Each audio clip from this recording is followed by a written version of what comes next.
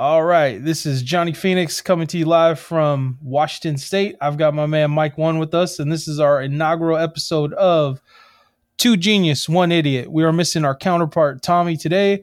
Had something come up, but we're going to go ahead and proceed without him. So that is us. I'm Johnny Phoenix. And I'm Mike One. Dude, this is a bad start to our first episode for you to interrupt me in the middle of my introduction. Of you talking, man. Like, it's not a monologue. God, you're not accepting an award or something. Jeez Louise. Well, yeah, and when I do accept my first award, I'm not thanking you. I'm going to be like, fuck Mike One. That guy always pissed me off from the first minute of the first episode. Already pissed me off. Great. Hey, that's how we roll. Keep going, Johnny. Keep going. All right. So that's a brief introduction of us. Again, we're missing Tommy, but he'll be here next week or our next episode. With that being said, we'll just give you a brief background. I am, if you don't know already, a huge fan of the Miami Dolphins, greatest franchise to ever grace the surface of this planet and the core. And Mike? Yes, that is me. Packer fan all the way. Look, I'm an old man, but I have farm strength. Farm strength? Yeah, from like shucking all those bays of hail. You ain't shucked not one bay of hail your entire life. All right. It's rough duty, man. Yeah. Milking all those cows at like 10 in the morning. Dude, hold on. I'm not going to let you get away with this by manufacturing a history for yourself that doesn't actually exist. You ain't milked a cow. You ain't milked a bull. Well, you might have milked a bull once or twice, but I get that you're going to have a different persona for this whole podcast, but you don't get to make that shit up. You're not a farm boy. Look, the reason why I was milking cows at 10 in the morning was because that was when my lunch was from my first job. So you had to get it on tap? Why were you milking a cow? I had to go to work early in the morning. At lunchtime, go home, milk the cows. Because, look, we got to eat and drink and then go back to work and finish my shift. I used to schedule porta potty deliveries. It's crazy.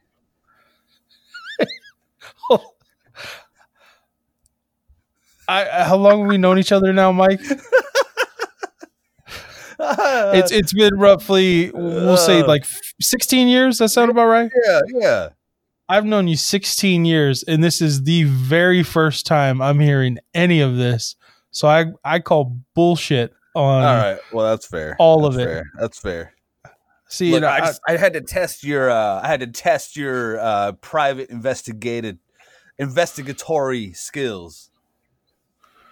All right. Well, I mean, that's cool. Or you were testing out your liary so you could have another entry in it. Dear liary, today I told Johnny a story.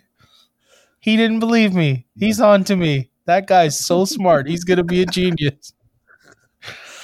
Yep. All right. So typically with this podcast, what we're going to focus on is mostly NFL and some UFC in there, and then some college and recruiting, and then like the draft as it comes up. And then if we get bored, we'll just talk about whatever we feel like it. So right now we'll get into it. We're making these picks prior to the games happening. So then that way Mike's going to look real silly afterwards because he's going to be wrong. This guy. So the very first game that's coming up is the San Francisco 49ers versus the Vikings. So we have Tommy sent us his picks because he's not even phoning it in. He's texting it in, a very millennial thing to do. Yeah. But his pick was the 49ers. As a avid Seahawks fan, it's weird to see him make that pick. But how do you feel about this game? I'm excited about this game. I'm not going to lie. I don't know. It's the Vikings are coming off a big win. I think they have a lot of momentum. If you saw the locker room after the game, Kirk Cousins said the 3 words that we heard him say years ago, right? You like that? So, with that being said, I would love to see the Vikings go in and upset the Niners. I would love to see that. Okay. So that's what you'd like to see, but is that actually who you're picking, is Vikings over San Francisco? No, I'm picking the Niners. All right. So rather than taking a stance, you have chosen to ride the line of this is what I want to happen, but this is what I predict will happen. Yeah. I mean, I would look, All right, cool. I would love to see a Green Bay versus Vikings NFC championship. I'm just saying. We'll get to that, but I'm just saying. Okay. I can respect that.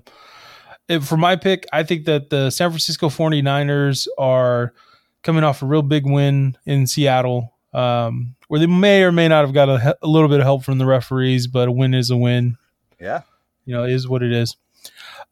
They are getting healthy. A big addition is at the beginning of the year, the Niners defense was playing lights out. Right. Like they were shutting everybody down every game, and it was no question that the first half of the season they were the best team in football. Yeah. I believe they were the last undefeated team. One of the big things that happened during that transition is that they started to get hit with the injury bug. And one of the big pieces was Quan Alexander, who's just a spark plug on their defense. Right. And now that he's actually coming back for this game, now granted, I don't think he's going to be 100% healthy, but just the fact that he'll be out there, I think can give the Niners defense the spark that they need to play, get back to that beginning of the season form that they were displaying. Now, if that defense starts playing like that, I not only think they're going to win this game, I think they might win the whole thing. But I guess that's getting a little bit ahead of myself, but we'll see. Well, I think today's a good test for them. But I am picking 49ers. Well, and if you got to worry about him and Nick Bosa, now you're planning for two big defensive players, right? I mean, so that it adds a quandary for the offensive coordinators to figure out another puzzle for the Niners defense. Right. And then one of my favorite players on the Niners defense is actually Fred Warner. I think he's super underrated. Like every time you hear about a big play being made by them, he is either the catalyst for that play or he's in the same screen as wherever the ball is every defensive play. Right. So I think him playing the way he has, and then, they obviously got the veteran leadership with Richard Sherman. And then they've got all those other, I think they have like 4 first-round picks as their starting defensive line. And I think it's actually the lowest is a top 10. The rest are all top 5 picks. Sure. Frank Clark, is he Niners? No, Frank Clark actually plays for Kansas City now. Oh, that's where. That's right. Okay, that's right. Okay. All right. So we've got Niners as our pick. So no tie break needed. But Eric's pick is Niners. Eric's pick is also the Niners. All right. So we're all in consensus that it's going to be the Niners, which means it's going to be the Vikings. So then the next matchup today, I believe, is the Ravens versus the Titans, correct? Correct. In Baltimore. Okay. In Baltimore. So let's hear your take on this. Who do you have in this matchup? Look, I think the Ravens are going to win this game. I don't think any defense has figured out how to stop this offense, both running from the quarterback and the running back, like regardless of who's got the ball. They don't know who's going to have it. Jackson is so fast. Like he's Michael Vick 2.0. This guy makes everyone on the field look slow.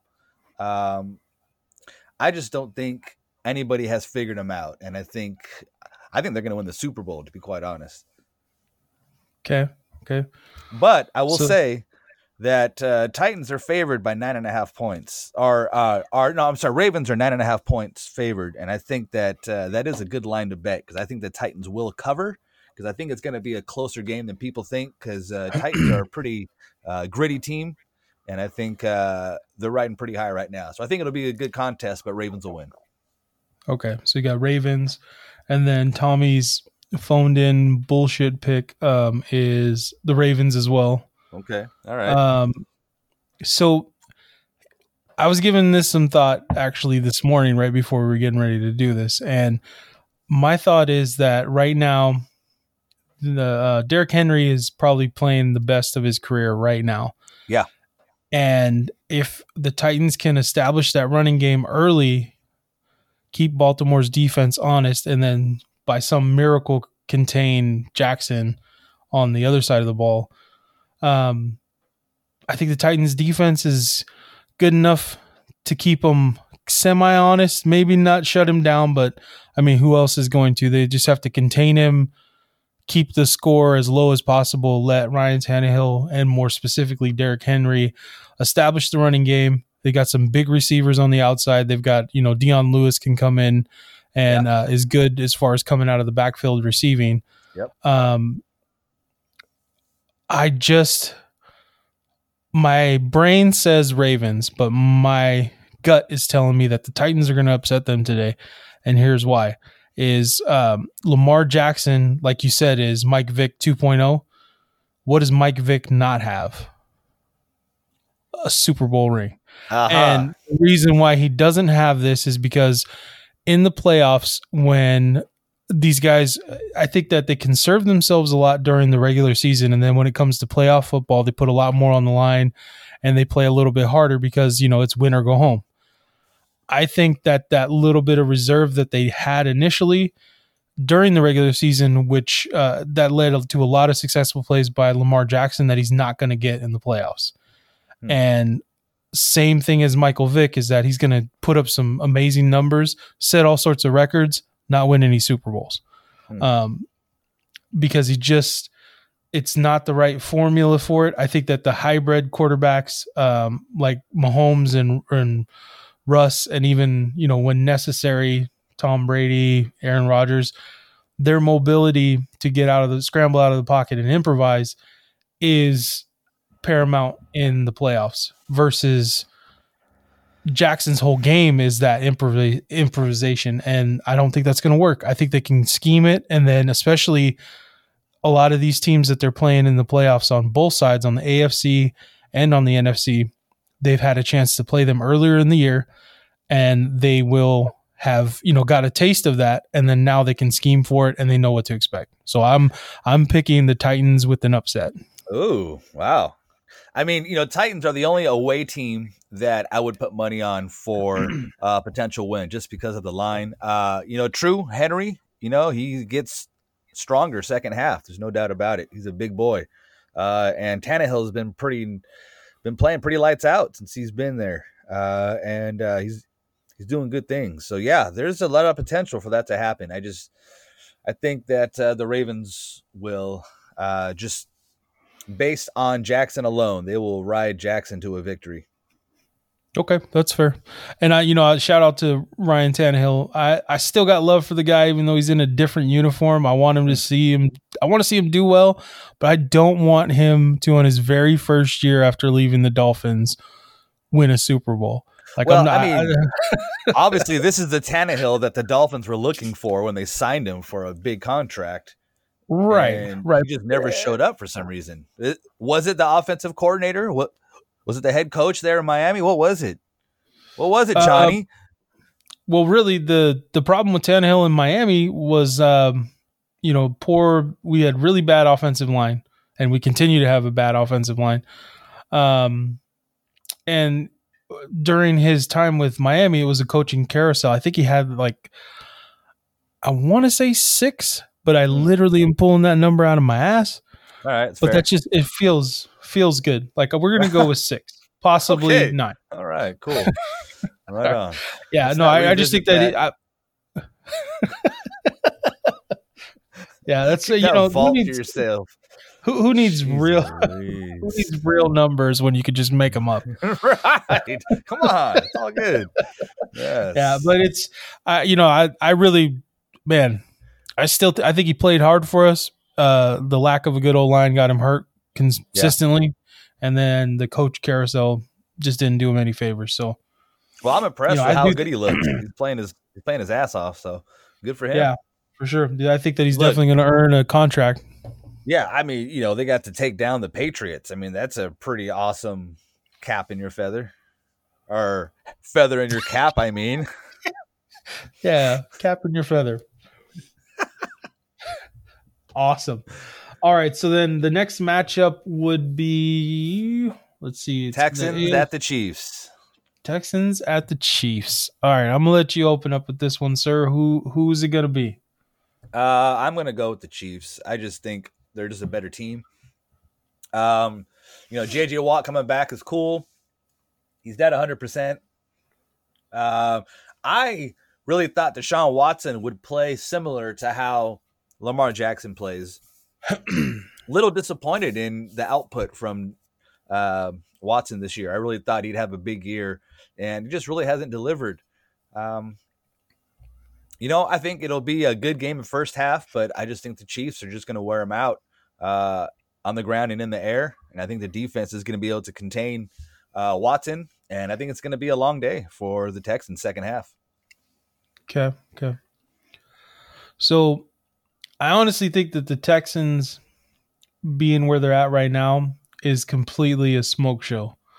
I think that the return of J.J. Watt gave them that little bit extra boost to pull off the victory last week. So with that being said, I like you. I'm not a believer in that team.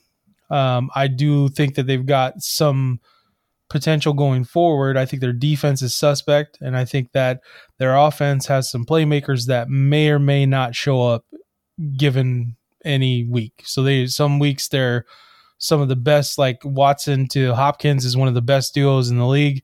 Yeah. Until it's the next week, Hopkins disappears and Watson stops throwing to him. So I don't know. Right. The other thing is that these teams actually remind me a lot of each other, and I'd have to go with the Chiefs just based off the fact that if you have a team that's literally mirrored to each other, I'm going to go with whichever one is the better of the two. And consistency-wise, Mahomes, is a good playmaker. Him and Deshaun Watkins kind of remind me of each other. But the difference is that on the Chiefs side of the ball, they've got what I would consider at skill positions, they've got 3 players that could be considered top 5 in the league. First, I think Mahomes could be top 5 as a quarterback. Right. I think Kelce is the number 1 tight end. And then Tyreek Hill, when he's healthy, could also be a top 5 receiver. So that's what they're working with on that side of the ball. And they've got some, Pro Bowlers on the offensive line that help old man Shady McCoy. And if he's healthy, Damian Williams, also, former Dolphin, shout out to Damian. If they have a good game, I trust their running game more than I trust the Texans running game. So I'm going to pick them. And then their defense is, playing well towards the end of the year. I think they're going to be missing D Ford, so that should affect their pass rush. But other than that, yeah. The mirrored teams, I'm going to take the one that passes the eyeball test better. Okay. And then Tommy's pick was the Chiefs as well. And then Eric's pick is Chiefs. And then actually the Titans versus Ravens. What was your pick, Eric? Ravens. So we got Ravens. So 3 for the Ravens, 1 for the Titans. And then we got all 4 for the Chiefs. Yep. And then all 4 for the Niners. Right. All right, last matchup, a controversial matchup for this particular podcast, with only the Green Bay side being represented this time. Go Pack, go! The Green Bay Packers versus the Seattle Seahawks at Lambeau Field. Mike. Yeah. Who do you got? Oh, come on. Hands down. Green Bay all the way. Green Bay all the way. Look.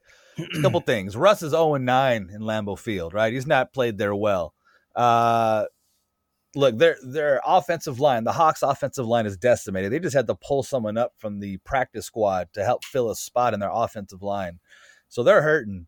They're going against a good D-line with the Green Bay Packers. We got the Smith brothers, who both players, Preston Smith and Zadarius Smith, both have 10-plus sacks each. So they're hungry. They're coming for it. They know that all eyes are on them, and they're ready to stand up and show the world they're ready. And I think on offense, Aaron Jones, one of the leading rushers in the NFL. I think if we get that run game going against Seattle's defense, and I know their defense isn't bad, but I think we can establish the run. And if we do that, it's going to be play action, deep pass, play action, midfield. I mean, we're just going to shred the defense.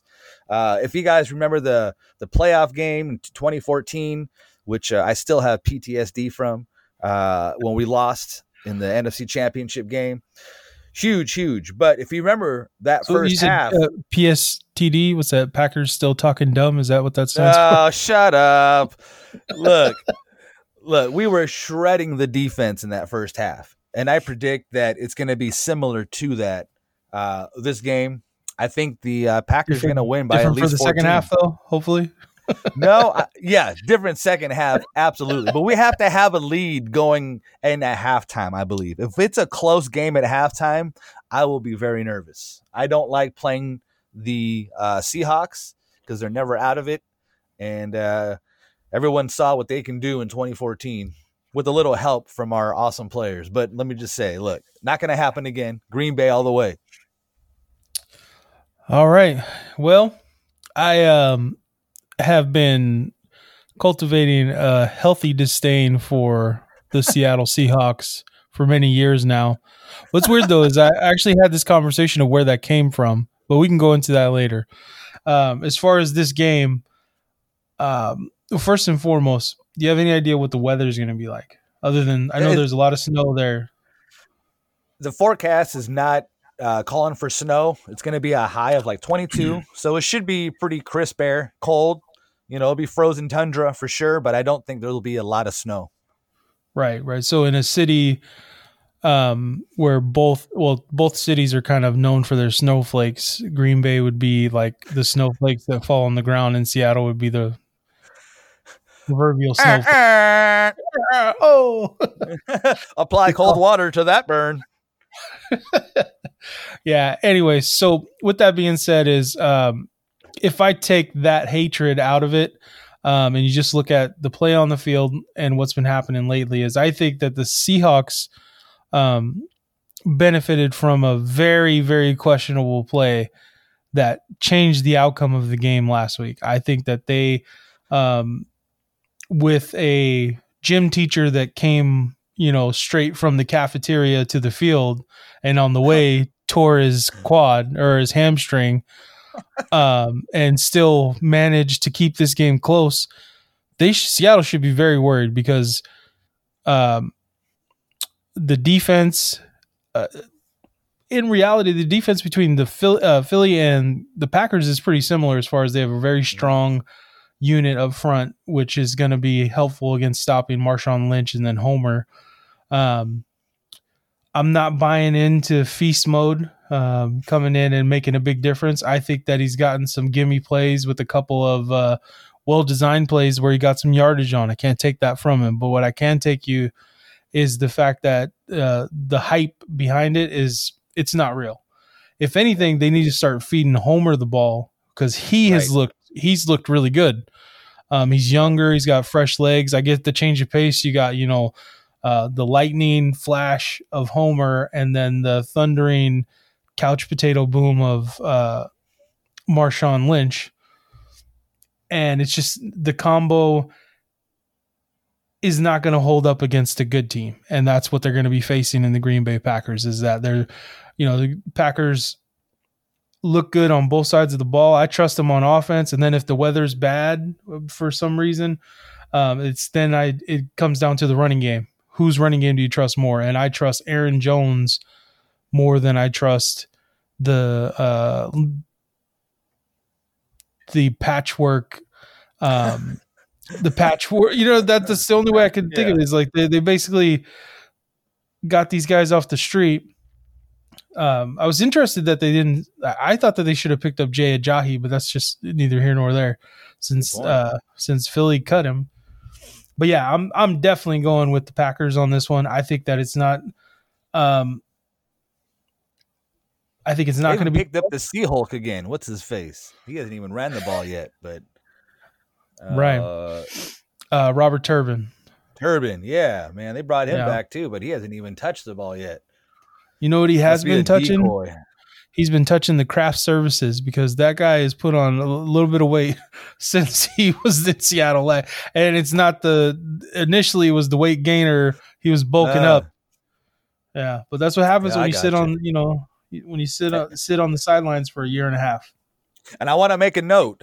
I didn't even mention Seattle's running game when I was talking about this game synopsis because I think it'll be that irrelevant.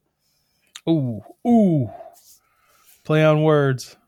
I like your Mm. style, sir. All right, so with that being said, so we got two Packers and Tommy's was Shithawks. So we got 2-1. So in our scenario, the Packers move on.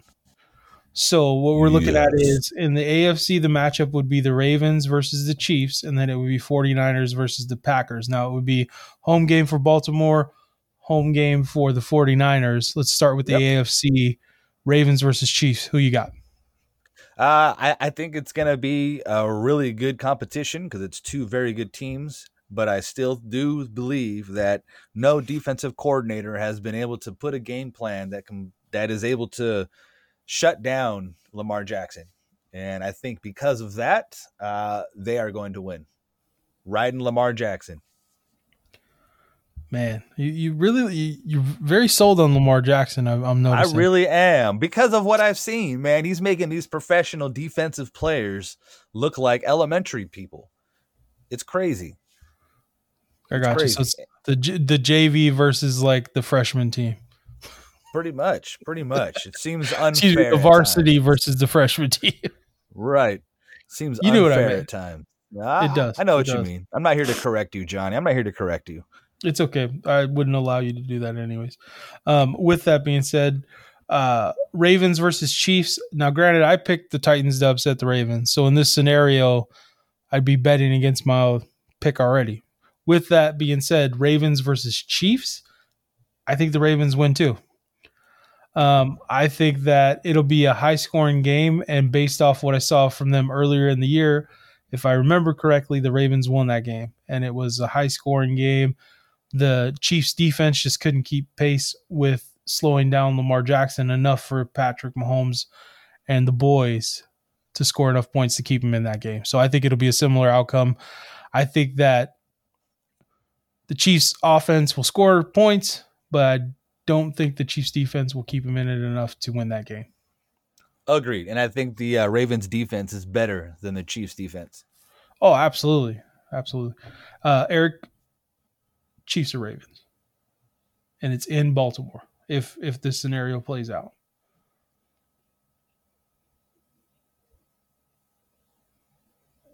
I'd go with the Chiefs. Eric, picking the Chiefs. Wow, with the upset. Picking the Chiefs. I feel like we need more of an explanation on this, Eric. Please, what makes you think that the Ravens can, or that the Chiefs would beat the Ravens? And I'll repeat it so then that way they can definitely hear it. And it can't be their cheerleaders are hotter. Good win, and may rest on their laurels a little bit, and the Chiefs I think have an easier fight, and they'll go in there strong and take it to the Ravens. Okay, wow, so, I like it. Oh, so you can hear it. Okay, good. So I was able to hear it. Yep. Okay, cool. And then again, in my pick, though, is that the Titans would beat the Ravens. With that being said, if that was to come to fruition, I think the Chiefs would beat the Titans. So, Right on. Wow. Yeah. So, but for our pick sake, so far it was 2 Ravens, 1 Chiefs. So the Ravens would be your AFC representative in the Super Bowl. So let's go to the other side. We've got San Francisco versus the Packers in San Francisco. Who do you got? All right. So when the Niners and Packers played earlier in the season, the Niners were a very strong team. The Packers were a team that were under a new coach, trying to figure out who they were. And it was a competitive competition. They didn't win I think they won by less than a touchdown. So going into that now, the Niners, I feel, are not as good as they were beginning of the season. And I think because of that, the Packers, I believe, have found their identity and really can ride the wave with Aaron Jones. If they can get that running game going, that's just going to open the door for Rodgers. And we know that if the running game's working and Rodgers has time, I don't think there's a defense out there that can stop him from doing what he does.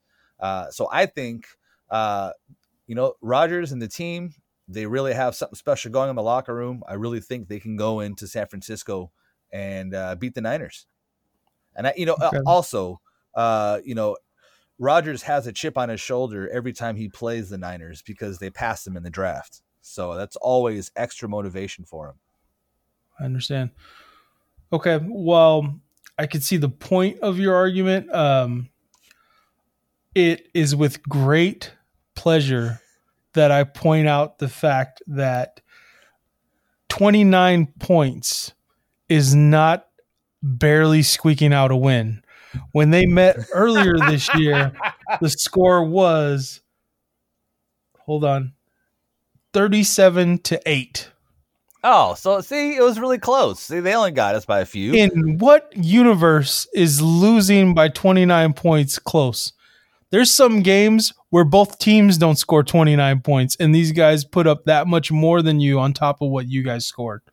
So, first off, that was a different month, Yeah, I agree that now I will grant you that this is going to be a closer game than that. But when they beat you by 21 instead of 29, it's still going to be an ass whooping. So I don't believe it. It won't be like a home game for the Niners because the Packers travel well. So it's going to be a quarter Packers fan in that stadium. So it's not going to be a home game necessarily for them. You can pack them in to the brim, and it's not going to make a difference because you want to know what happened last time is where did they play this last game at? The one I'm referring to where you lost by 29 It was in points. San Francisco. Oh, okay. So they're playing there again, but this time somehow the result's going to be different. We're just a better team, and they are not. I see. Okay. So at that point in time when you guys met, I believe you guys had very similar records. You might have had one more loss than they did, but they were, So they were coming off to where they were going through Murderer's Row, where they were playing you guys, the Vikings, and the Saints. And it was the best combined record of any team's schedule that late in the season. Did that make sense what I just said? Absolutely, yeah.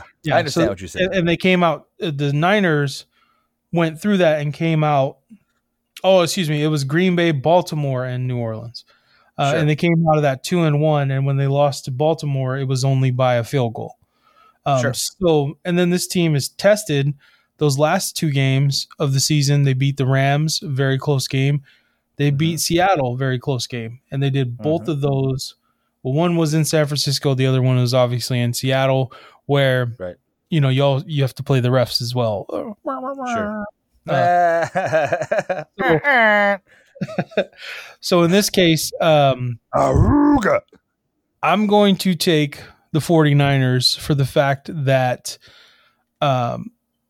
they have some really good running backs in Mostert. They've got Breida. They even got Coleman. They got my man George Kittle. Lighting people up.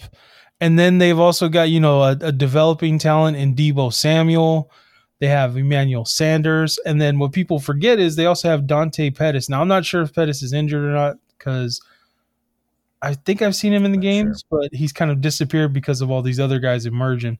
But again, like I said, is Quan Alexander coming back and the pieces that they have on that defense, if they start playing how they played the first half of the season, nobody that's left can beat them. That's my opinion. So that's valid. If they're playing at that level, I agree. I just don't think they are. True. Yeah, they definitely haven't lately, but they have played well enough to where when they played a bunch of these good teams, they've pulled out these games, with the exception of the Ravens. And even then, it could have went either way.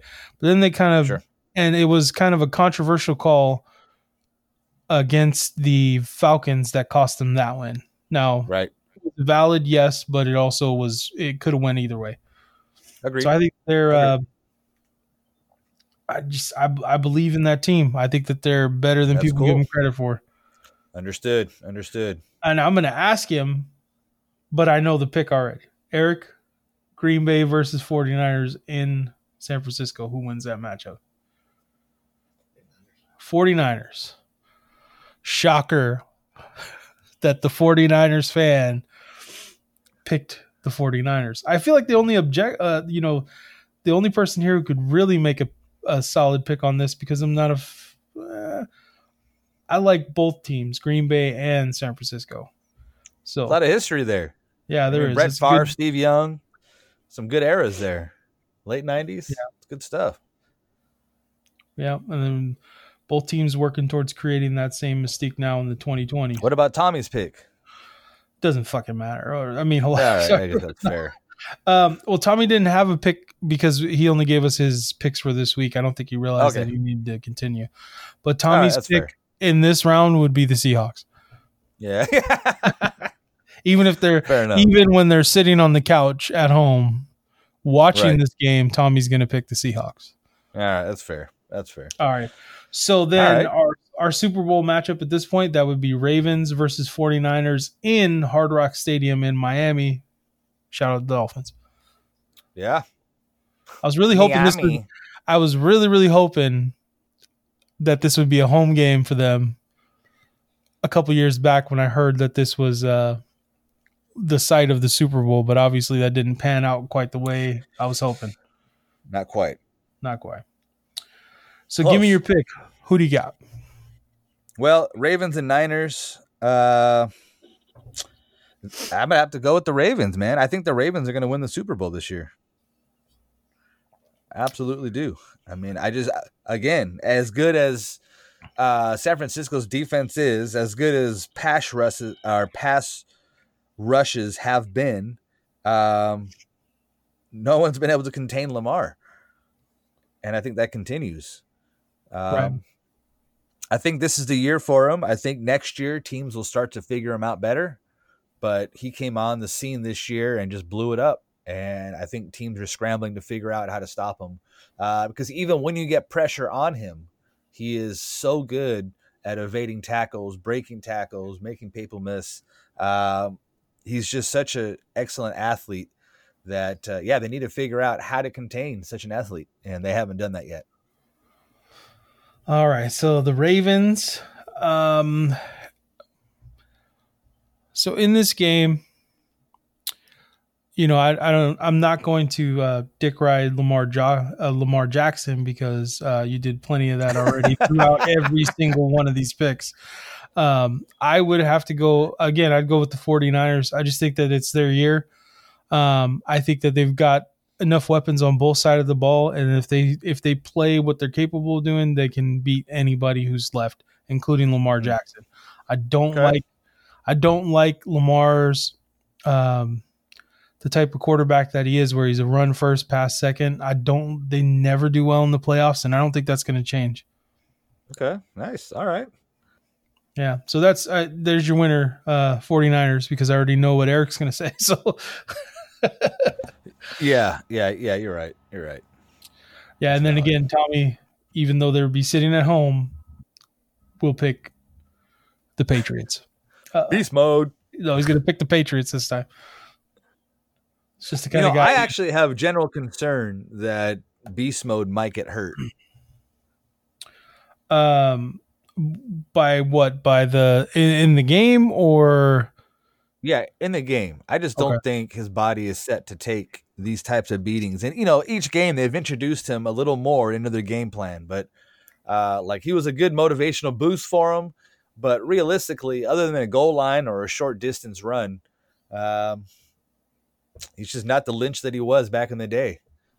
Well, yeah, and I don't think that they were expecting him to plug him in and just do what he used to do. I think it was definitely same as like Oakland bringing him in. It was more of a moral boost than it was we want to win with this. I like the guy. In fact, actually, one of the things that I saw recently that looks absolutely like it could be the most entertaining thing I've seen on TV in the last 10 years. And that is, do you know the show Bar Rescue? Yes. With John Taffer. Yeah. So the very first episode that's coming up is premiering in the beginning of March. He is doing a bar rescue for Marshawn Lynch's bar that I guess is failing. And No way. yeah, dude, you should watch the preview for this. It is fascinating. It looks so Really? funny. Yeah, I definitely, when you got a chance, check it out on YouTube. All right, I will. Looks super entertaining because Marshawn Lynch, it kind of only gives you a minute 20 of it. And towards the end, Marshawn kind of starts going in on one of his employees who's kind of an asshole. Yeah. And John Taffer is yelling at this guy, and Marshawn very calmly, but straight out of Oakland, says to the guy, "Hey, he's trying to address something with you, and that's taking money right out of my pocket, cuz." Nice. It's so funny. And then it cuts to the promo and all that, and I can't wait. I think it's going to be fantastic. Nice. He's good TV. There's no doubt about it. Anything Marshawn's on, well, I like to watch it because, truly he is himself on the field, off the field.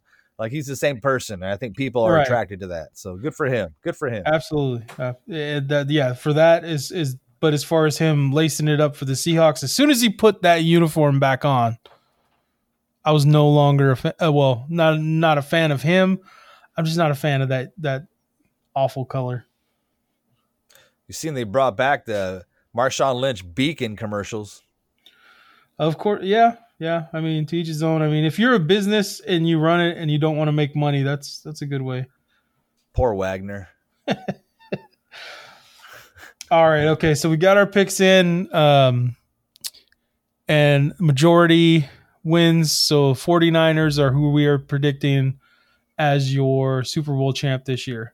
Moving on from that, one of the things I wanted to address, because I'm really, really regretful that Tommy's not here for this, because this is going to sound like a one-sided argument. And granted, I feel like me against him, it would have anyways.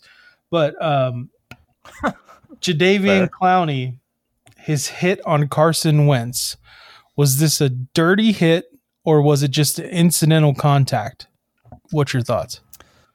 Look, I think, the bang bang play, when you saw it, I thought, okay, it is what it is. It happened. But when they slowed it down, you can clearly see that Jadeveon goes into like full diving tuck mode, puts his arms behind him and goes torpedo with the crown of his helmet into the back of Wentz's head. So, look, I don't think by any means that he's a dirty player, but I do think that was a dirty play.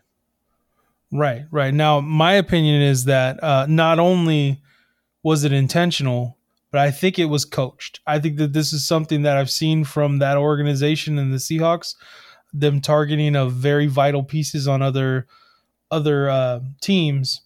And they say, if you get the late hit, not necessarily like blatantly dirty, but if you're going to get that incidental contact, make it worth it for our team.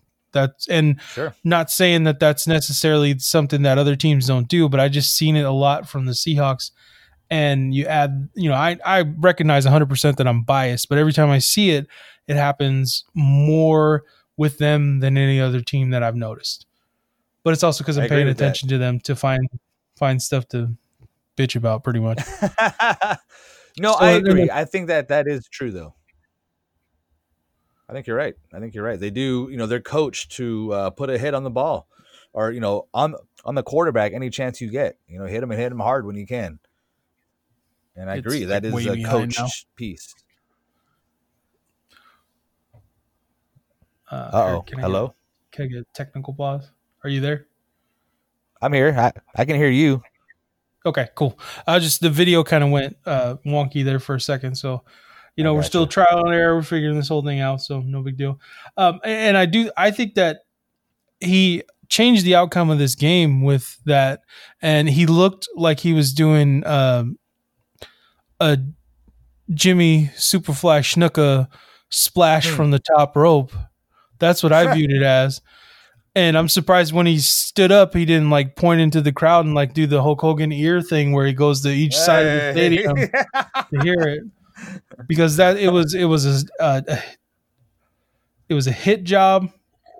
I think he knew exactly what he was doing, just didn't count on it looking as bad as it did. Like, because on film it looked awful. And I talked to a lot of Seahawk fans about that hit. Of course, no one would admit that it was a dirty hit from their end. Their biggest defense is if it was a dirty hit, why didn't he get fined? And I guess that's a valid argument. I mean, the league didn't deem that hit dirty for whatever reason. But when they slow it down and I look at it, I do think that it was a dirty hit. And like you said, it was intentional. But I don't think that Jadeveon is a dirty player by any means, not from anything that I've seen up to this point. And again, I will maintain that I cannot wait to see him in a different uniform next year. And I'll be a Jadeveon Clowney fan again. But until then, as long as he sports that awful organization's colors proudly and takes out dirty hits that knock another team's, playoff hopes into the dirt, I can't support that. So who do you think he's going to go to next year? Whoever's got a lot of money. Yeah, he is going to get paid. There's no doubt about that. Yeah, I think oh man. I'll have to refresh. No. Yeah. I mean, that's the next episode. Yeah, exactly. We'll have to research like cap room, stuff like that. I know who's got the cap room because I follow theirs, which is Miami, but he said he doesn't want to play there. So if he doesn't want to play there, then we shouldn't pursue that. Should pursue him, right? Yeah, I mean, but they have such advantages to playing in Florida. One of them being, the no sales tax, so they keep more of their money from those contracts. Right. You're right. All right, so we agree that it's dirty. Well, Tommy, your opinion? Oh, wait, you're not here to give it. Okay, never mind. Well, I guess, no answer is agreement, right? Yeah, no, silence is pretty much a... Right. Exactly. Yeah. Silence is agreement. Man, I hate to... Me and Tommy don't agree on much, but this time came through for me. Thanks, bud. Anyways, so the next thing that I want to talk about is with the Titans having knocked him out of the playoffs, what's next for Tom Brady? Do you think he's going to retire? Is he going to re-sign with the Patriots? Or if he's going to move on to another team, what team do you see him going to? Give me your thoughts. My prediction is he's going to stay with the Patriots for 2 more years. I say that the Patriots sign him to a 2-year contract, give him a good payday. I think he plays next year. They draft a quarterback this offseason, and I think that gives him 2 years behind Brady for Brady to coach and get him ready. And then I think Brady's done. I don't think Brady is hungry to keep playing football. I think he feels that he's accomplished what he needs to accomplish. I hope that he's learned from the likes of Brett Favre and Joe Montana, trying to keep going after you're done and having unsuccessful careers that, in my opinion, kind of tarnish your legacy. So, Tom Brady, I'm not the biggest fan of the Patriots, but I have mad respect for Tom Brady and what he's done in that system. And I think he's going to stay there for 2 more years and retire a Patriot. Okay. So you think that re-signing with another team would be a mistake based off of history. Now, I would present to counter that is the 2 people that you mentioned, one being Joe Montana, the other being Brett Favre. Both of them, Joe Montana with the Chiefs and Brett Favre with the Vikings, both of them made it to their respective conferences championship games. So you're saying that they didn't have success. They were in the top 4 with each of those respective teams, and they almost made it to the Super Bowl. So that's agreed. But nobody cares about almost making it to the Super Bowl. I mean, when you talk about great quarterbacks, there's a reason why Marino doesn't get listed highly. It's because he doesn't have the rings to back it up. Well, getting close doesn't matter. Well, okay. Now, again, I can't argue the fact that Marino didn't win any Super Bowls. I can argue the fact that Marino is one of the best quarterbacks to have played this game. I agree with you. But when it comes to conversations, people automatically go to people who have won rings. I mean, when we talk about Brett Favre, he won 1 ring. Nobody talks about the fact that he was in the Super Bowl the next year. Nobody cares. He lost it. So who cares? Well, I mean, not to sound defensive right away, I care. But well, of course of course, I get it. But I'm just saying, look, I mean, when we had those conversations about who's the greatest quarterback You know, it comes down. How many championships have you won? Even the players know that. I mean, Rodgers talking about his career, where he's at, all the statistical things that he's accomplished. He even said in an interview, all that matters now is championship rings. That's all that matters. Okay. When you leave that game, that's all people really going to be drawn to. Yes, you get the fans who then we can talk about yardage and we'll bring Marino into that factor. But Marino will get mentioned, but I don't think he gets brought up immediately when it comes to the best quarterbacks simply because of the rings. And I think it goes to Brady, I think, is going to be one of the best simply because of that stat. Well, in my opinion, Brady already is the best. I think that so he's won 6 of them, but he's been there, I think it's 10 times. So granted, he hasn't won all of them like Montana, but he's just the guy's now coming up on about 10 years in the league, or excuse me, 20 years in the league. And of those 20, he's made the Super Bowl 10 of them and won 6 of them. So, I mean, he's produced 2 different dynasties during his time playing there. And I actually think the later one is more impressive because of the lack of talent that he had versus those early ones in the 2000s. I think they had a lot of good players, a lot of Hall of Famers like Rodney Harrison, Willie McGinnis, all those guys there, versus these teams that he's brought to the Super Bowl and won, or even just made it there with. They've all been kind of patchwork, kind of journeyman guys like that have not really had success with other teams. They come to the Patriots, all of a sudden, they're sporting some new jewelry by the end of the season. Yeah, but let's be honest. I mean, Bill Belichick is the real reason why Brady has had so much success. I'm just saying. I mean, that year Brady went down and Castle stepped up. Castle looked just like Brady in that system. But they didn't make the playoffs. Now, you could thank Miami Dolphins for that. What? All right, well, that's fair. Hey, those rivalry games are always good. You guys always play the Patriots well. Well, yeah, that's because we just know them. We do. We have, Robert Kraft has deep connections in our community, and one of them being his frequenting massage parlors there. So who knows? Maybe we got some bodies on him, and that's why these games are always close. I think you're going to see Belichick is not going to be as successful as he was because nobody knew a lot of the things that he knew. He's a very smart coach. And he just out-coaches a lot of players. But now you got the coach for the Titans who came up underneath him and beat Belichick at his own game at that Titans-Patriots game. Did you hear about that? How he used a timeout and took that penalty to kill like a minute and a half? I mean, right. Did the same thing, yeah. Right. And Belichick was smiling the first time. He wasn't smiling this time, but that's the kind of stuff, as that stuff comes out more and starts to fill in spots within the league. So you're referring to Belichick chuckling on the sidelines when it was against the Jets, right? When he did that earlier in the year. Gotcha. Yes, exactly. I did not see that. Yeah. Mike Vrabel, yes. Mike Vrabel. Yeah, Mike Vrabel. Yeah. Mike played for him, right? Mike A-hole. The tight end. Yeah.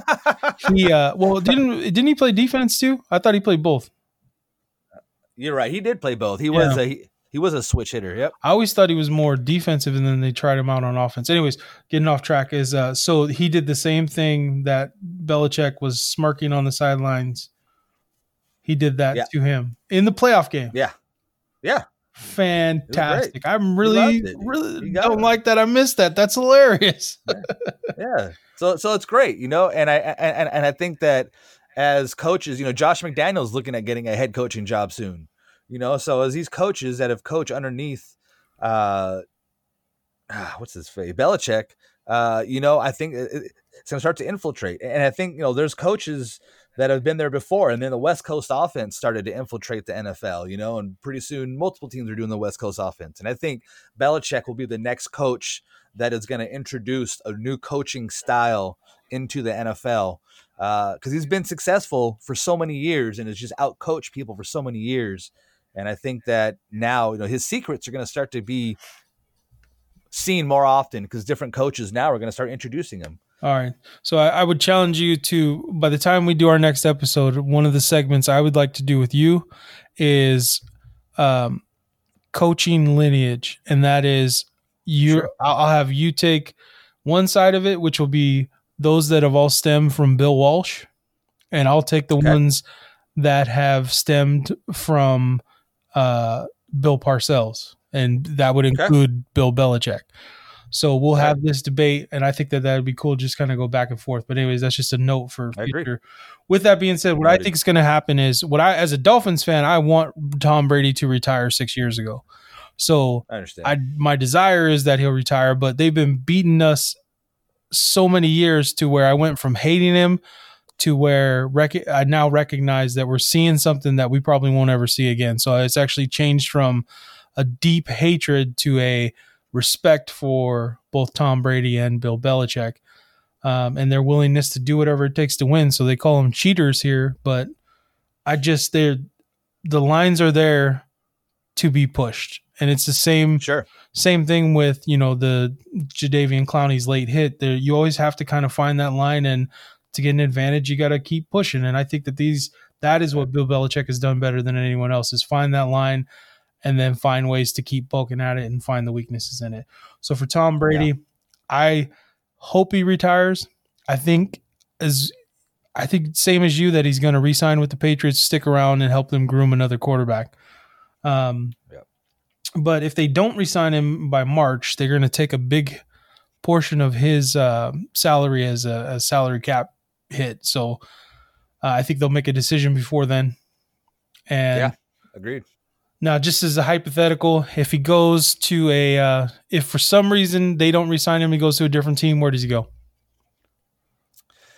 Chargers or Broncos?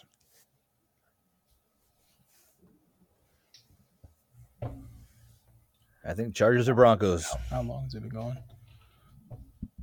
Okay. Chargers or Broncos? That'd be interesting. Yes. So I agree. In the case of the Chargers, they would have their almost ready to retire quarterback of Phillip Rivers and replace him with an older quarterback, is what you're saying? I think they would do that solely from a fan interest standpoint. I think they need to reinvigorate the Chargers franchise. I think since the move, they've lost a lot of fans, and I think they need to do something to reinvigorate that fan base. And I think bringing Brady over could potentially help that happen. That's interesting. I didn't think about that. I can tell you this from a couple of years ago. I went to the game in the Chargers stadium in Carson, their temporary field. Well, first off, my first thing I noticed was that it was almost like a high school game, and that it was like 30,000. But of those 30,000 that were there was probably, I'd say 2/3 Dolphins fans, and then the other third was Chargers fans. And they're very hospitable, really cool tailgates, cool place to have the games, but their fans were pissed at the ownership. Like the Spanos, they hated them with a passion. So I don't know that they're ever going to get what they're looking for in LA. I don't know that. I think that they might have burned too many bridges getting there. Well, once the Raiders move to Vegas, I don't think people in that area are going to have much of a choice. I mean, Rams, I think people, I don't know. I don't know about the Rams either. Well, but see, the Rams at least have history there. They've got roots in the fact that they were there once before. The Chargers were LA Chargers in the past too. Is that a true stat? I'm pretty sure. I almost want to fact check you just to stay consistent. You could be right, but in the meantime, so you said the Broncos would be the other one. What would be the reason for that? What was that one more time? Sorry. The Broncos was your other pick. Why Denver? Oh, I think Tom Brady is infamous, or I'm sorry, not Brady. Elway is infamous for bringing in old retired quarterbacks, and I think that this would be the next one on his bucket list. They have a good young quarterback in Locke currently, and I think he's the future. But Elway, I really questioned his move from bringing in Flacco. Bringing a statue into your offense is never a good move, right? And I think he probably views Brady as a very successful quarterback and would love to have a piece of that in his franchise. So it wouldn't surprise me if Elway pursued him. And that might be a little bit of a stretch, but it wouldn't surprise me with Elway's history. Right. So I think of two potential destinations for Tom Brady. One of them would be really a stretch would be Tennessee, because he's still really good friends with Mike Vrabel. Would know the system, could step in there. I mean, let's be honest, if Ryan Tannehill can be plugged into that offense and they're a playoff team, if you plug in Tom Brady there and he stays healthy, they could be a Super Bowl contender, maybe. I don't know. No way. You see, Tannehill can still run. Yeah, you know where he ran? He scrambles from time to time. He ran right to his accountant and said, "Cash this check quick, because I ain't going to do shit for Miami." That's where he ran. Hey. Oh, well, hey. He ain't running no more. Yeah, no, he's waiting. He's patiently waiting. He was getting that backup money, and he's about to get that fuck you money pretty soon. Right. So Tannehill is a big-bodied quarterback. I mean, he will run straight into defenders. He is he brings that element to your offense. Brady, there's no way he's doing that. Yeah. Well, no, and I agree, but I just think that he'd be going there. Like if you plugged him in with that offense now and gave him Derrick Henry as an offensive weapon, and he's already had Super Bowl success with Deion Lewis, and then AJ Brown and Corey Davis are, you plug them into the Patriots and they're instantly your 1 and 2 starter versus even with Julian Edelman there. So the other one is I would say. You already know what I'm going to say. The Miami Dolphins. Yeah. I think he comes in there. I think that we would take a quarterback in this next draft, whether it be Tua or I personally like Justin Love, but I think they're going to probably go after the kid from Oregon.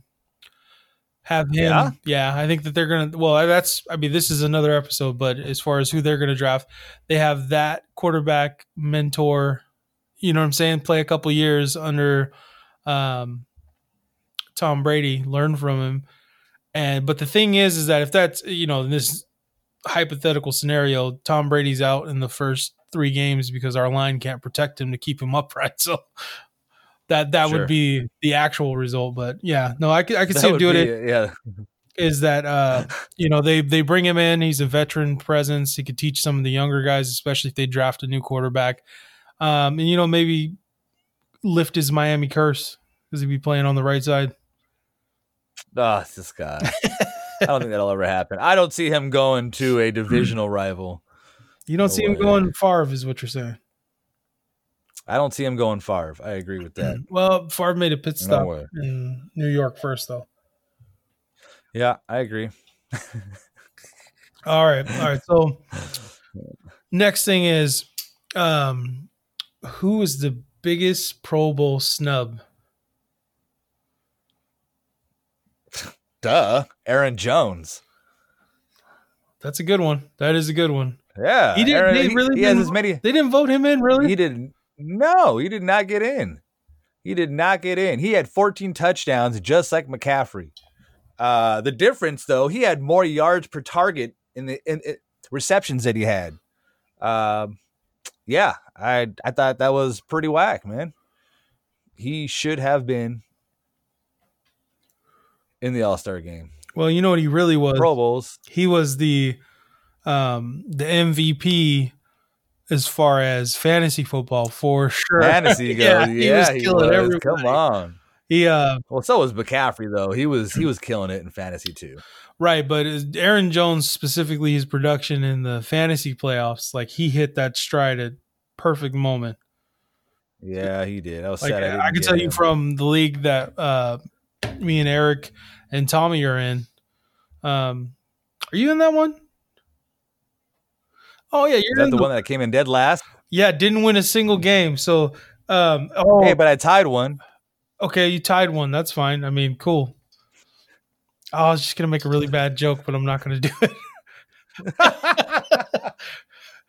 I mean, if you're happy with your tie, I mean that's your. Look, it is what it is. We also have something that you need to, as our last. I got a license plate, huh? No, not a license plate. It's this right here. Oh, nice. So we need this to be in your back window. So next time I see you, this definitely is coming your way, sir. And just All right, fair what does it enough. say out loud? Just so. I suck at fantasy football. Honk to shame me. Absolutely. All We're right, gonna that's change fair. shame That's to shave me though. gross, It's gonna get real awkward. dude. I don't have any hair on my head, so I don't know what's gonna happen there. We're going tweezers to cheeks is what's happening right there. Man, that is not a good look. Good luck. Yeah. Jeez. All right. So, did you have any other people you think that got snubbed in the Pro Bowl? Not especially. I mean, no one else that really didn't get picked. You know, there's a lot of calamity that Dak didn't get picked. I don't think he was worthy of it. Darren Waller from the Raiders, he was pretty decent, but I just don't think it was worthy. You know, Kirk Cousins, he might have got his way into the Pro Bowl. I mean, the way he picked it up, but the voting was already done by the time he showed up to play. So Right. you snooze, you lose. But no, Aaron Jones for me was the biggest snub. Okay. Absolutely. Yeah. So, in interest of, no, I thought he actually made the Pro Bowl because that yours would be who I would pick, but Okay. since I assumed he wasn't, that he was already on the team, I actually picked someone else. Okay. Who is that? Well, it is, Devontae Parker. Okay. I think Devontae Parker with the list, because the people who did make it was DeAndre Hopkins, Keenan Allen, Jarvis Landry, and Tyreek Hill. Statistically, he did better than two of those four. Yeah, but Parker only picked it up in the last half of the season. Well, I mean, yes. I think he had a few on a very, very bad team. He had okay games.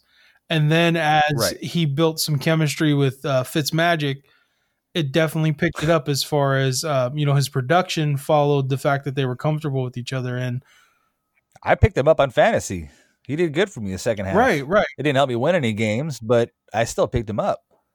Right. So, in fact, with that being said, I was wrong. It's actually the only people who beat him in yardage wise were on the NFC side. So he actually beat all of those, all four of those wide receivers that are on the AFC team. Oh, wow. The only one he didn't have more receiving yards than on the AFC was Travis Kelce, but then that's, tight end. So that's a tight end, though. Yeah. I mean, I agree. He should have been in then. Yeah. You definitely, especially considering the record of the team and the production he had. I think that definitely works, and he should be in the Pro Bowl. I agree with that. Just so you know, is the slurping sound that you just made. This isn't going to be any video, Mike. So, or it is video? Oh, okay, never mind. Then it will make sense. I was going to say, all people are going to hear is you making this loud slurping noise with no explanation. Now they're going to watch the video, and they're going to think you made the slurping noise while you were drinking. So it's great. No, I'm okay with that, but the random or whatever is until they get to this point, then they'll know that it was me. Yeah. And well, not you. See, and I didn't know that we were actually moving forward with the video, so that. Way to go, Johnny! Way to go, man! I just ruined the magic. Way to go, man! Totally did. All right, so Aaron Jones and Devontae Parker are biggest snubs. I guess that makes sense, and it's cool. We covered one NFC, one AFC. So true story. True story. I'm sure there's a couple other ones. Equal love. Tommy. Oh, KJ Wright. KJ Wright from the Seahawks. I can see that. He definitely was a difference maker on their team. Yeah. All right. Cool. No, it should have been who's that offensive lineman that gets all the false start penalties. That's who it should have been. Yeah, I can't remember what his name is. I don't think I'm going to have to remember it either after this offseason. I think he's gone. I think you're right too. Man. That guy. He was my Pro Bowler for them. There you go. All right. So that is our NFL coverage for now. So what we'll do is we got a big game coming up on Monday for the college football playoffs that's going to determine the championship. I was supposed to be enjoying a fifth of Tito's currently based off the fact that I correctly picked the first two matchups against Tommy. And like his opinion, I guess it doesn't really matter. So it didn't show up, so it don't matter. So I picked LSU and Clemson. Jermaine Ifedi.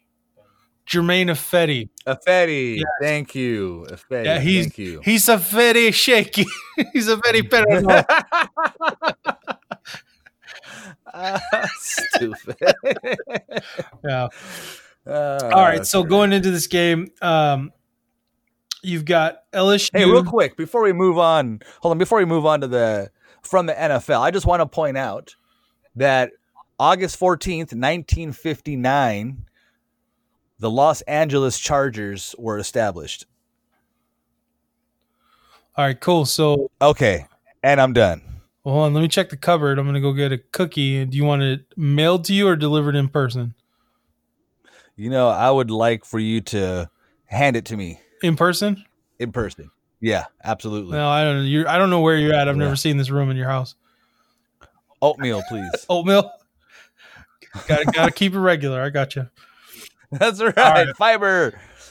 All right. So LSU versus Clemson. Who do you got? Well, I'll be honest.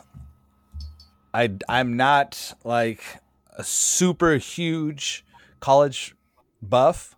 I do think that LSU is a tough team. That whole region that those schools reside in are football towns, football schools, and then the real deal. But with that being said, I think Clemson's going to win. And I know they're the underdogs, but you have a Heisman Trophy quarterback. You have a team that knows how to win. You got a team that's riding high. They got a lot of momentum. I think the underdog is going to come in and win this game on Monday night. Right. Okay. Trevor. So with that being said, is my original prediction for this when me and Tommy had made our picks was Clemson as well. Stop dancing. Really? Yeah, Really? I picked. I'm shocked by that. Well, the reason why is because if you have a coach whose nickname is Dabo, I can't bet against you. LSU to me seems like they caught they're kind of riding high right now, but Clemson's been doing it consistently. They've been in this championship game like the last 4 or 5 years. yeah, they know how to win it. Right. And then LSU doesn't have the experience. I think Joe Burrow is, in my opinion, overrated. I think that Trevor Lawrence, on the other hand, is not overrated. I think he is very good quarterback of the future, and I can't wait till he's eligible. Like, I like Trevor Lawrence so much, sunshine, to where I would be willing to put up. I'm saying this now, but I may eat these words later. I'd put up with a real shitty season again from the Dolphins just to see them draft him the year after that. That's how much I like Trevor Lawrence. I think that he would be a good target for the Packers. I don't think he'll be in the draft that late in the round because they're probably going to be going last because they're going to win the championship. But Trevor Lawrence, he'll be going to a team with the high pick in the draft. I agree. So Dolphins could get him. Football Fabio might be coming to you. There you go. I'll take it. Hey, you know what? I was gonna immediately hit you with the clap back on that, but because the result of the bullshit that you were just saying would be us getting Trevor Lawrence, I'm gonna allow it. So Sustained. yeah, All order right, in the good. court. Champagne. All right. All right, Yes. so we agree on Clemson. If I Yeah, remember Clemson. right, Tommy's pick was his pick was Oklahoma because he's a homer. But I think he picked LSU, so we would have disagreed on that as well. I think that LSU is just, Clemson. This is just another day at the office. They're going to go in there. They're going to know Right. how to win this game. They're going to know they're well coached. They got a lot of talent. This is a class that's come from, watching Deshaun Watson. So these are all when he was winning. These are now those recruits coming through the pipeline. And I think that was a huge boost for them. They're super talented. Yeah. I don't see them losing, even though they are the underdog. I see them winning this. It's going to be a close game, but I see them winning. I think the underdog is just so people can make money in Vegas. That's always a possibility. And as we're speaking, the 49ers are up 7-0. Nice. All right. So now we're going to go into the UFC predictions for this main card coming up on January 18th. So a week from today, next Saturday. And we're going to start at I can't wait for this card. Oh, yeah. You're hyped up, man. I get it. Yeah. Let's go. All right. So the first one on this main card is going to be Anthony Pettis versus Diego Ferreira. I'm not sure if I'm saying the name right, but we're going to roll with it. Ferreira. From Brazil. Yeah, that too. All right. So in this one, who are you taking? Who do you think's got the advantage in this fight? I think Diego's going to win. Okay. I think Diego's going to win. And Anthony is good. Showtime.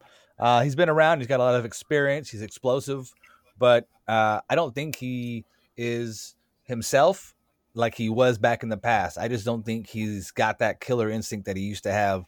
I think Diego's going to be able to come in, take him down, and dominate him on the ground. Anthony's ground game is okay. He has an explosive and unpredictable striking game. But I think Diego, like a lot of Brazilian fighters, they know how to defend that. They know how to take you down and beat you up. And I think that's what's going to happen to Pettis.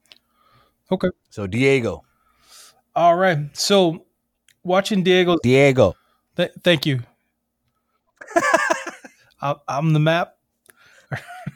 Yeah, that's right. Was that Dora's cousin, Diego? Yeah, it was. Vámonos. Everybody, let's go. Hey. All right, so I am going to pick Anthony Pettis. And I liked Diego's last performance. He looked very, very dominant in the first 2 rounds of that fight. In the 3rd round of that fight, he looked tired, and he very nearly lost this fight. And he was kind of just coasting. And for me, I hate when football teams do that, and I hate especially when fighters do it to where they stop trying to win and start trying not to lose. That is one of my biggest pet peeves, and it'll instantly turn me from a fan of yours into rooting for you to get your ass kicked. Yeah. Anthony Pettis. Now, interesting thing about Anthony Pettis, and the reason why, because I thought that this fight was going to be pretty close. Anthony has a little bit of an edge as far as experience-wise.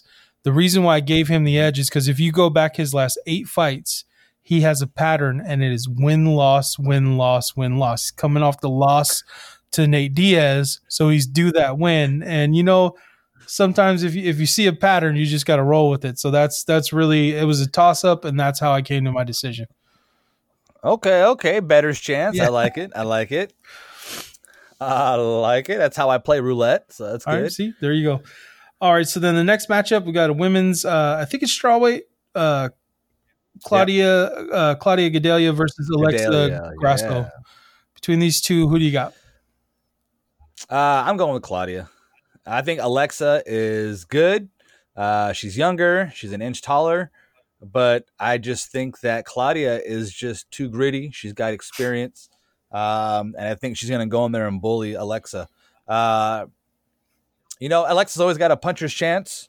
But I just think Claudia, she's an Ultimate Fighter. She knows MMA. She knows how to fight well. And she's got good takedown and ground game. So I think that Claudia is just going to smother her and win this fight. Okay, that's fair. Now, did you see Alexa's last fight? I did. And it was impressive. It was very impressive. Like, because she starched an up-and-comer who was supposed to be the next big thing. And she kind of put a whole roadblock in that and made her eat canvas in a very explosive fashion. So I really like Alexa. I think she's coming into this fight at the right time. She's riding that momentum. She was a huge underdog in that fight, and I feel like she's a huge underdog in this fight. Claudia Gadelha is one of the few fighters that I follow on Instagram. So I'm a big fan of hers. And I like that she's a fighter as well. So I mean, let me tell you is that these, in the case of both of these women, they're very, very attractive Latin women. And Very true. And I'm rooting for both of them. If I could, I'd have it be a simultaneous knockout where they hit each other in the face at the same time, but don't hurt anything in their faces. That's what I'm That's all right. No swelling, no bruising. Like it reminds me, like when you were in middle school and high school. All right, man, we going slap box, but no face shots. That's right. That's right. Let's just hit each other behind the back of each other's ear, so there's no mark. Exactly. Just in case. I don't need these teachers to start asking questions about the Fight Club behind the portable. Right. Exactly. All right. So with that being said, I too am going to take Claudia. I just think she's pretty well rounded. I like her ground game. Alexa definitely has a puncher's chance, but I'm going with Claudia. Right on. All right. So the next one is I didn't actually know too much about either one of these guys, so I did some research. But we got Alexei Oleinik versus Maurice Green. Yeah, this was an interesting one for me just because you have someone that is so experienced that has just been in the game forever. 850 fights. Maurice. Right. I mean, truly. Yeah, it's crazy. He was Frank Shamrock's first coach, so it's crazy. But no, I'm just kidding. He really wasn't. But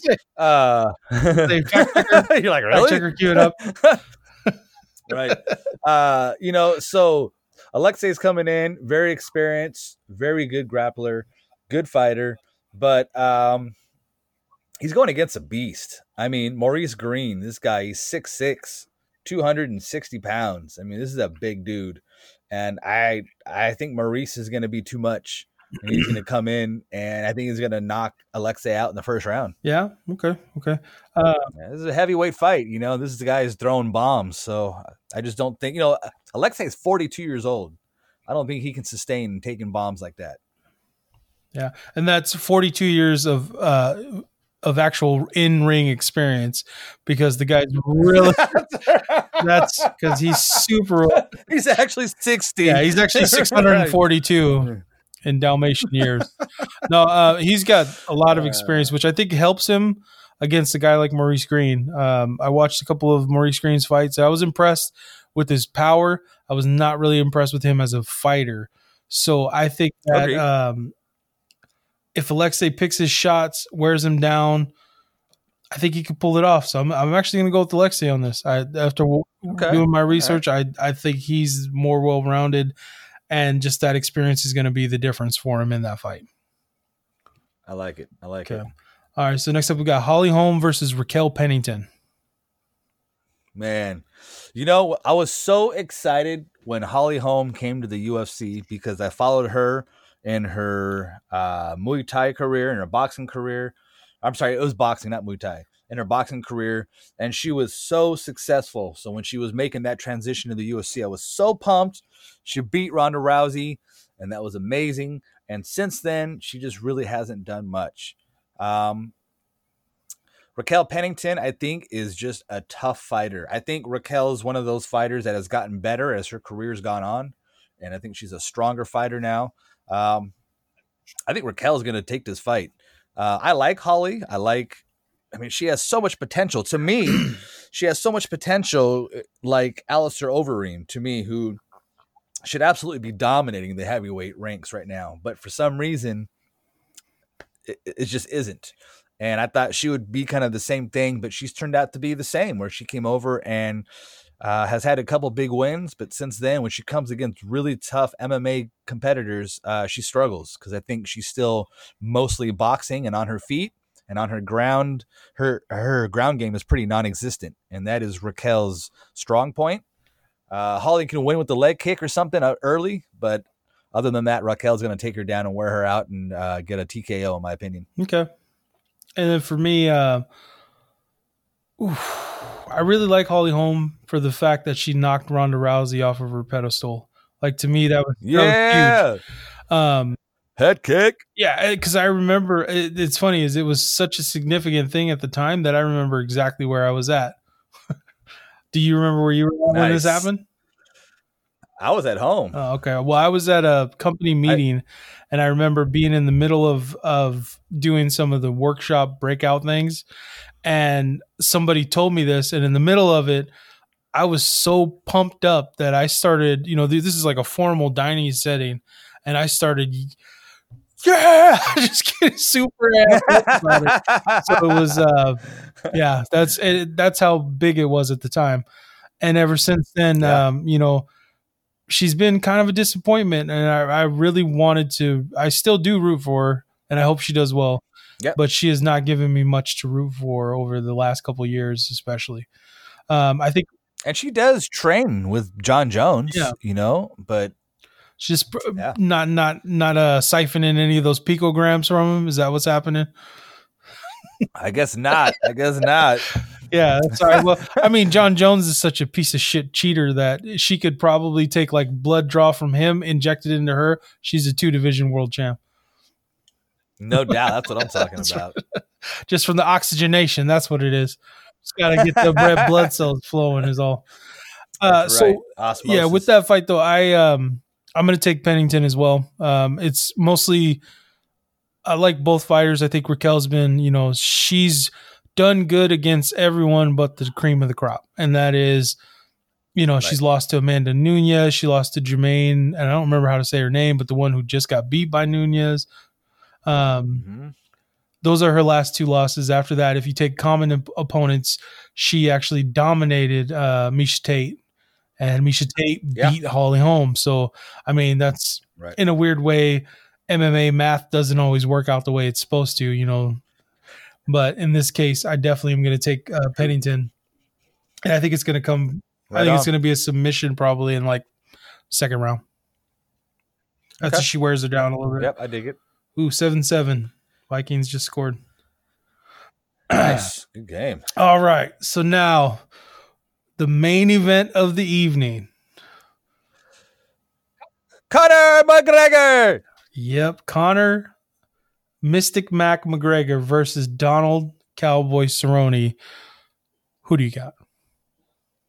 Oh, man. Hands down, the man, Conor McGregor, coming back from all his juvenile activities, has refound himself. In interviews I've been watching of him leading up to this fight, he seems to be that same calm state that he had going into that Aldo fight. And I think that's a dangerous place for other fighters because he is just so calm and zen. I think that with that being said, Cerrone is towards the end of his career. I think Cerrone would love to win this fight, of course. But for Cerrone, it's just a big payday. And I think this is just what it is. And, Cerrone's going to compete, but I think McGregor's going to dominate the fight and knock him out. Okay. Any prediction for what round? I'm going to go with the second round. I think it'll be a feeling out period. I think you're going to see a Cerrone that was very similar to when he fought Nate Diaz, that just kind of jumps around and throws some straight punches because he doesn't know what else to do. Because I think McGregor's movement and southpaw stance is going to throw Cerrone off a little bit. And I think, I think that'll be it. A quick left hand. The hand of put her down. Got a touch of death in that left. Yeah, the only thing I think he's got a touch of now is like a pampered silver spoon. This Conor McGregor that you're seeing nowadays is a rich man who no longer has to fight for his. And I think that is the shift in his fighting career came with him being successful and making all that money. I think he's not hungry anymore. I think that this doesn't matter to him anymore. And I think that that's what's going to get him beat by a Cowboy Cerrone on this event. Cowboy has kind of always been a badass, and he doesn't really care where the fight goes. Now, the mistake that I see Cowboy possibly making is for him being goaded into the stand-up game by Conor.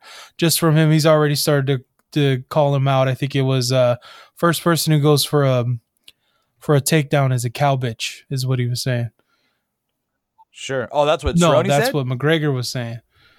Well, of course. McGregor wants him to fight his fight. Absolutely. Right. Which is, it's not a bad strategy. It's going to be, I think that Cowboy Cerrone's going to submit him in the fourth. That's what I'm thinking. And I'm going to say it's going to be rear naked in the fourth, just like Khabib. Wow. And the reason why I think that Cerrone's not Khabib. I never said he was. No way. But McGregor's not hungry either. I think he is. I think he feels he's got something to prove now. Yeah, I just want him to prove that he's not as much of a scumbag as he's been displaying. He's definitely got a taste of that rich life. And, some people are just not meant to have money. And I think he's one of those people. Sure. He definitely is. Yeah. He invested in a whiskey company that is subpar. Have you ever had the Proper 12? Yeah, I brought it over. Yeah, right. It was good. See, no, it wasn't.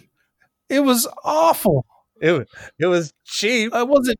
It wasn't No. bad. I've had worse. Yeah, you've had worse. I've had worse. Okay, we're not talking about the rubbing alcohol in your medicine cabinet like that. That's worse. Look, Agreed. he has made so much money off that whiskey. That's though. right. I didn't say if it was, if sales It was successful. You can sell a lot of something and it still be garbage, and that is the case with this whiskey. It is terrible. It is bad because if you take the price point for what it costs and you take a similar good whiskey, it doesn't compare. They haven't had enough chance to really perfect their design. They haven't aged it long enough. And granted, I know it's only the aging is a big piece. right. And they need the barrels, all that. So there's a big difference. And until you try one of those good ones, you don't know that you're drinking a bad one. Well, I've had Macallan's 18-year Scotch before. That stuff's good. Yeah.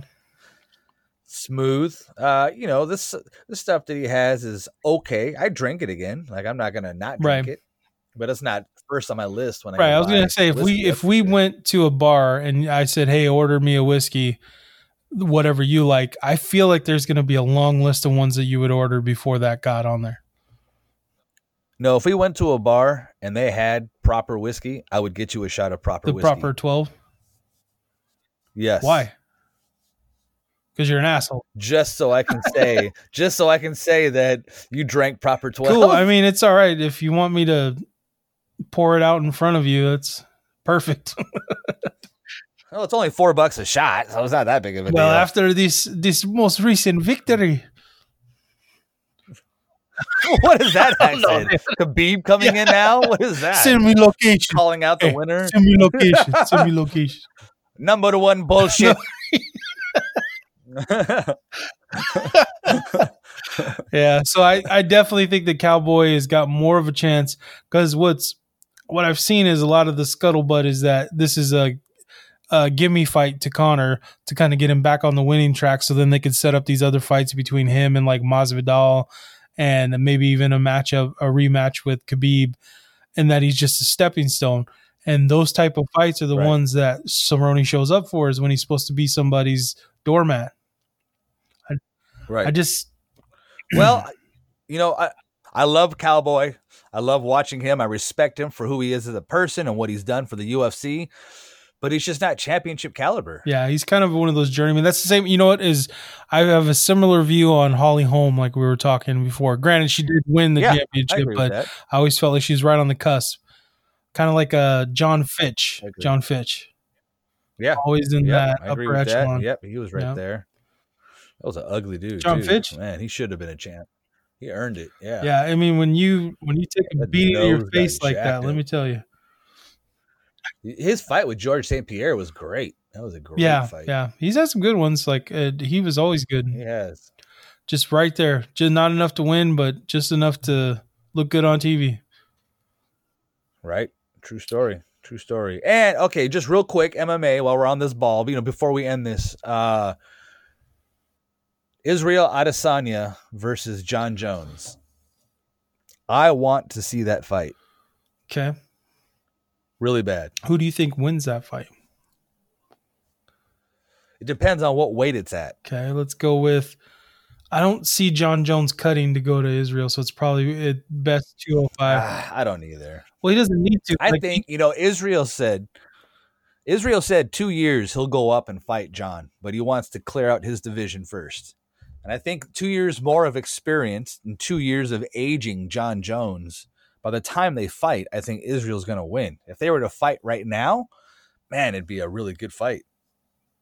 I don't know who would win that fight, but I would love to watch I don't see it. John Jones, like, he has cleared out his division. So I don't see him waiting around at 205 for him or cutting down to 185. Right. But John Jones, he's been tweeting about Israel nonstop. Like, he knows he's the next up-and-comer guy. So he's trying to get him in the ring with him. And Israel is just like, look, I'll get to you when I get to you type of attitude. So it's been very interesting. Right. Been very interesting. I think that he's got to strike while the iron's hot, fight him sooner than later, because with John Jones, you never know when the next victim of a hit and run, cocaine or picograms or Pico de Gallo, parallelograms. So all of these start showing up on his blood test. And be like, "What's that, sir?" This is a graph John Jones blood test. Is that chips and salsa? Nice. Extra spicy. But I personally, okay, so whether or not the fight happens, so weight aside, let's say John Jones moves up to heavyweight, Israel Adesanya clears out his division, then the catch weight that they come up with is 205. That fight happens within, let's say, 2 years. Who wins? I think Israel will win at that point. Okay. I think he'll be too fast and too strong. He's like, to me, the version, how Lamar Jackson is Michael Vick 2.0. I think Israel is John Jones 2.0. Okay. I mean, any opportunity where you want to go ahead and circle back to Lamar Jackson, let's go ahead and take it. LJ. So you think that Israel is like a better version of John Jones, better, younger? Yes, I do. Okay. In this case, if you have two things that are similar, for me, you got to go with the original. I think that Israel showed a lot of vulnerability in his game when he fought Kevin Gastelum, which was a really good fight, and he pulled it out. So I won't take that from him. But I do think that I think Yoel Romero could beat Israel Adesanya. Well, that's the guy that he's calling out now. He's calling out, which would be a great fight. And I think that would be a huge test for Israel to really test where he's at, because Romero's a freaking only thing that worries me about Romero is the fact that he might have a little too many miles on him, because he is a very older fighter. And he's getting to that. He's like at that Tom Brady age. I mean, that's true. That's true. But, I mean, Randy Couture fought till he was 50. Yeah, that's true. But for me, I think that it comes down to John Jones is the originator. I think they're very similar size-wise. I think they're even similar reach-wise, which is both of them have like abnormally long arms. That is correct. There was another fighter that should have been as good as them, Anthony Davis. He should have been as good as Jones too, in my opinion. He had such a great body for that. Yeah. But I just think, I'd love to see John Jones get beat up. I just don't think Israel's going to do it. Definitely won't be DC. Yeah, I think John Jones, like the first time he's really, really going to get beat up is probably going to be by his cellmate when he finally does something stupid enough to end up in prison. Fucking idiot. That'll be when he takes that ass whooping and that ass pounding same time.